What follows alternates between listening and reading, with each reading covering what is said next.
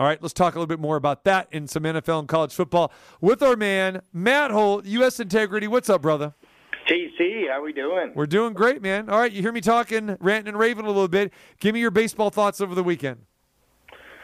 Well, I have to say that, Houston's unbelievable. They've been awesome. But I think that Philly, they just feel like the undervalued team of the entire playoffs. And I'll tell you, it's amazing what one incident in a game can mean to an entire postseason.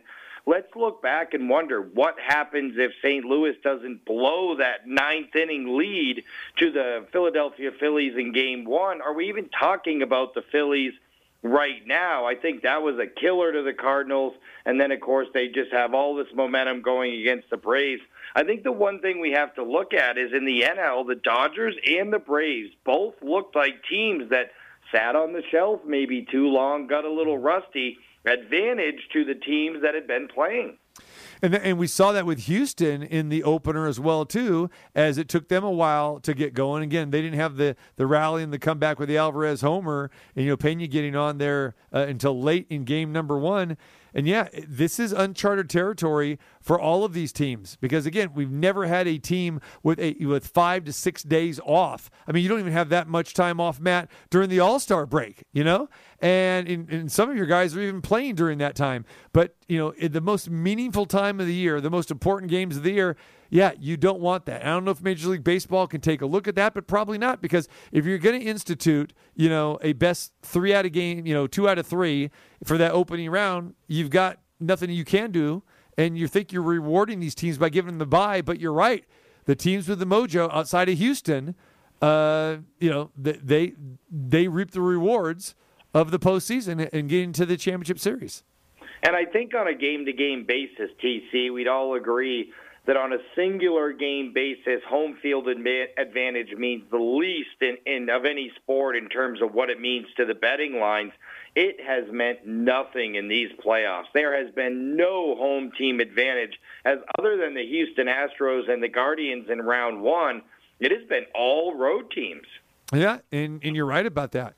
So you talk about the Dodgers, Matt, and again, Dave Roberts, the way he mismanaged this thing again, lifting Tyler Anderson out again. And we've seen it so much with Roberts. And this isn't just picking on Dave Roberts this time. It goes back years and years. We saw it with Kershaw. We saw it with Max Scherzer when he was there. Again, asking starters to come in relief. And then, of course, pulling starters when they have no hitters going and when they're sailing. But here in Tyler Anderson's situation, in an elimination game, this guy gets pulled after the 5th inning, and he's given up no runs. All right, 2 hits in this game, has 6 strikeouts, and he gets lifted. And he gets lifted for what? He gets lifted for Chris Martin, Tommy Canale, Yency Almonte, Alex Vesia, and Evan Phillips. Are you kidding me? And in this day and age, Matt, it is very hard to have 3 pitchers combined to get 3 outs when these relief pitchers have to throw to 3 hitters. And the Padres had the 5 runs in the bottom of the 7th. The Dodgers went through all of those pitchers there. It took 3 pitchers to collect 3 outs in the 7th. Yeah, and it sort of seems, TC, with the way everybody micromanages and as few innings as we get from starters in the postseason anymore, that starting pitching means a little less than it used to, yet we all know the wagering lines on the series price as well as the game-by-game lines are almost entirely based off starting pitching, yet they get to the bullpen so fast in these games. I think maybe we have to look at it differently, a little more holistic, because starting pitching didn't really seem to be the key, I think, to winning in the postseason thus far. Yeah, I think for the most part, I think you're right. And then from a wagering standpoint, you're absolutely correct.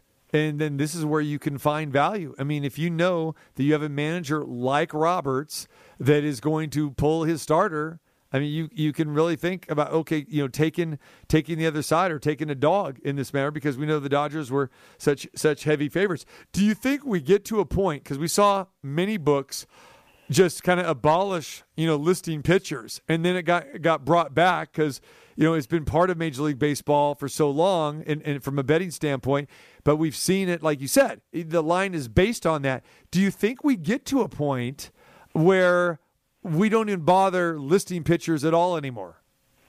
Well, I think that not listing pitchers is becoming very popular, and we'll get to that point here very quickly within a year or two. I just wonder if we're overvaluing their, the actual wagering lines based on the starting pitcher. But I guess at the end of the day, when you look at the San Diego Padres, they actually did lean on their starters heavily, and it probably was reflective to use their starting pitching when considering the lines. Like Joe Musgrove, went 6 innings strong against the Dodgers, went 7 innings against the Mets. They didn't feel the need to micromanage lefty versus righty matchup all the time, and they've been a lot more successful in the postseason for it. Yep, Astros the exact same way. I mean, you're only going to see Justin Verlander get pulled out if he's getting racked. And that is the situation. Framber Valdez, he's going to go innings as well, too. And, Lance McCullers. And when you look at those guys, and then when you have guys out of the bullpen that you can bring in, like Garcia, which we saw in Game 3 there in Seattle. I mean, huge advantage, I think, for the Astros. And I've said all along, Matt, that pitching is going to be the demise for the Dodgers as well as the Yankees. And now when you look at Game number 5 tonight, okay, elimination game for both teams, and you've got Jameson Taillon going against Aaron Savali. I do not want my season coming down to Aaron Savali or even Jameson Taillon for that matter, considering what these guys have done during the course of really their entire career. Now you take Taillon, for example, Aaron Boone, and again, I put him in that same category as Dave Roberts, just doesn't know what the heck he's doing. You take Taillon and you say, okay, you've been a starter all year. You know what? Well, we're moving you to the bullpen. Okay, you move him and Domingo Germán to the bullpen. So basically these guys are going to be middle relievers or long relief guys. Basically what he's saying is you're not good enough to start. But the most important game of the entire season, Matt, who are they going with? Jameson Taillon. It's just crazy to see how these guys are operating. It has been crazy, and we already saw the Yankees blow a save in this series already and give one up. At least with Jameson Taillon, we do know that this is a guy who was a fairly successful starter. I mean, I guess depending on what metrics you use, that'll really catalyze whether you think his season was a success. But a guy who was 14-5, had an ERA, sub-4 at least. This feels like a spot where I'm okay backing him on the other side, Savali. This is a guy, oh my goodness, his peripheral numbers are bad, and I would be really worried. And I think he's probably going to be on a very short leash here tonight. Yeah, probably. But Cleveland is in better shape to go that routine with their bullpen because, they manage it better, and the Yankees have so many holes in there.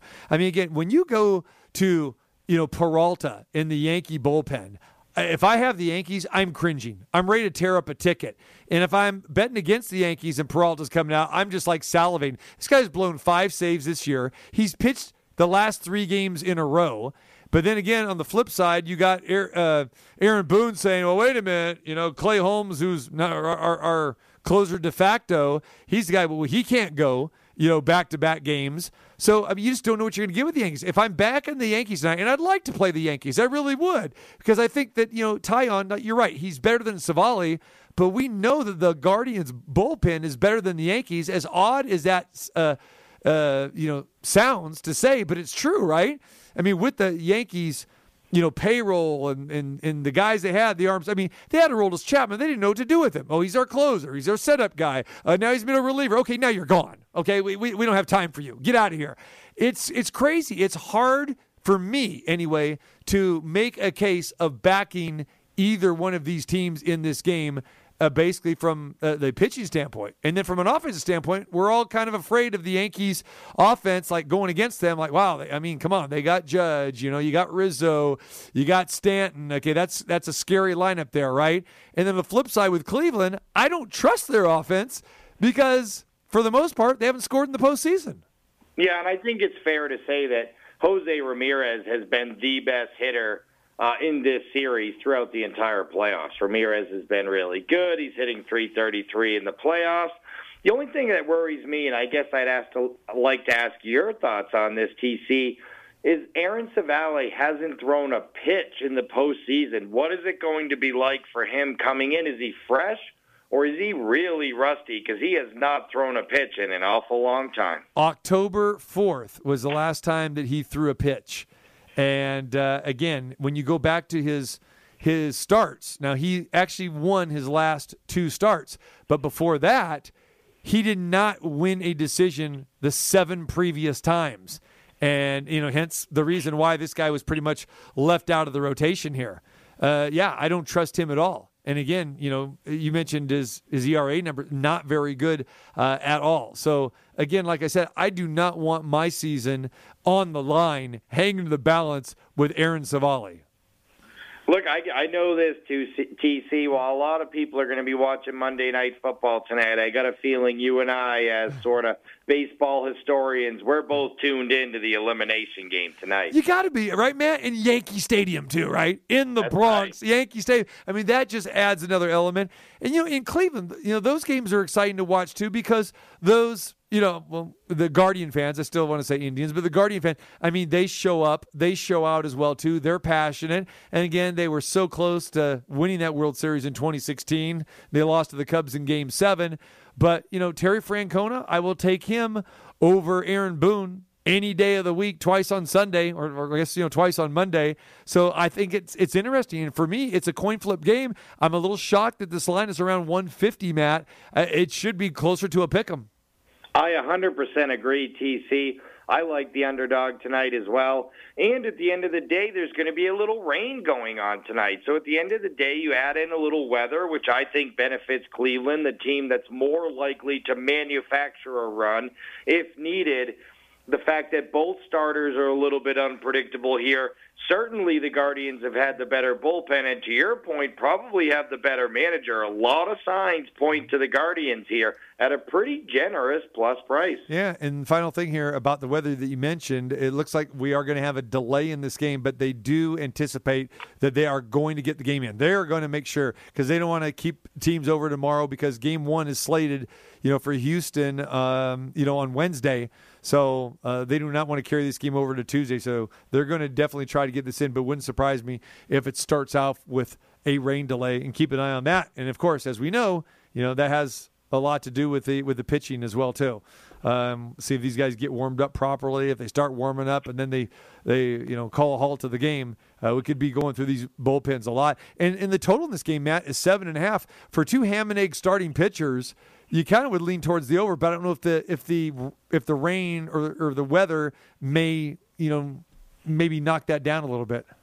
Yeah, I worry about the weather here for the total. I agree that it feels like a game where we should finally see some runs, but neither offense other than Jose Ramirez has really been all that hot. And, of course, Harrison Bader won't get to face Cal Quantrill tonight, which has been a big part of the Yankees' offense, just that literal matchup, Bader versus Quantrill.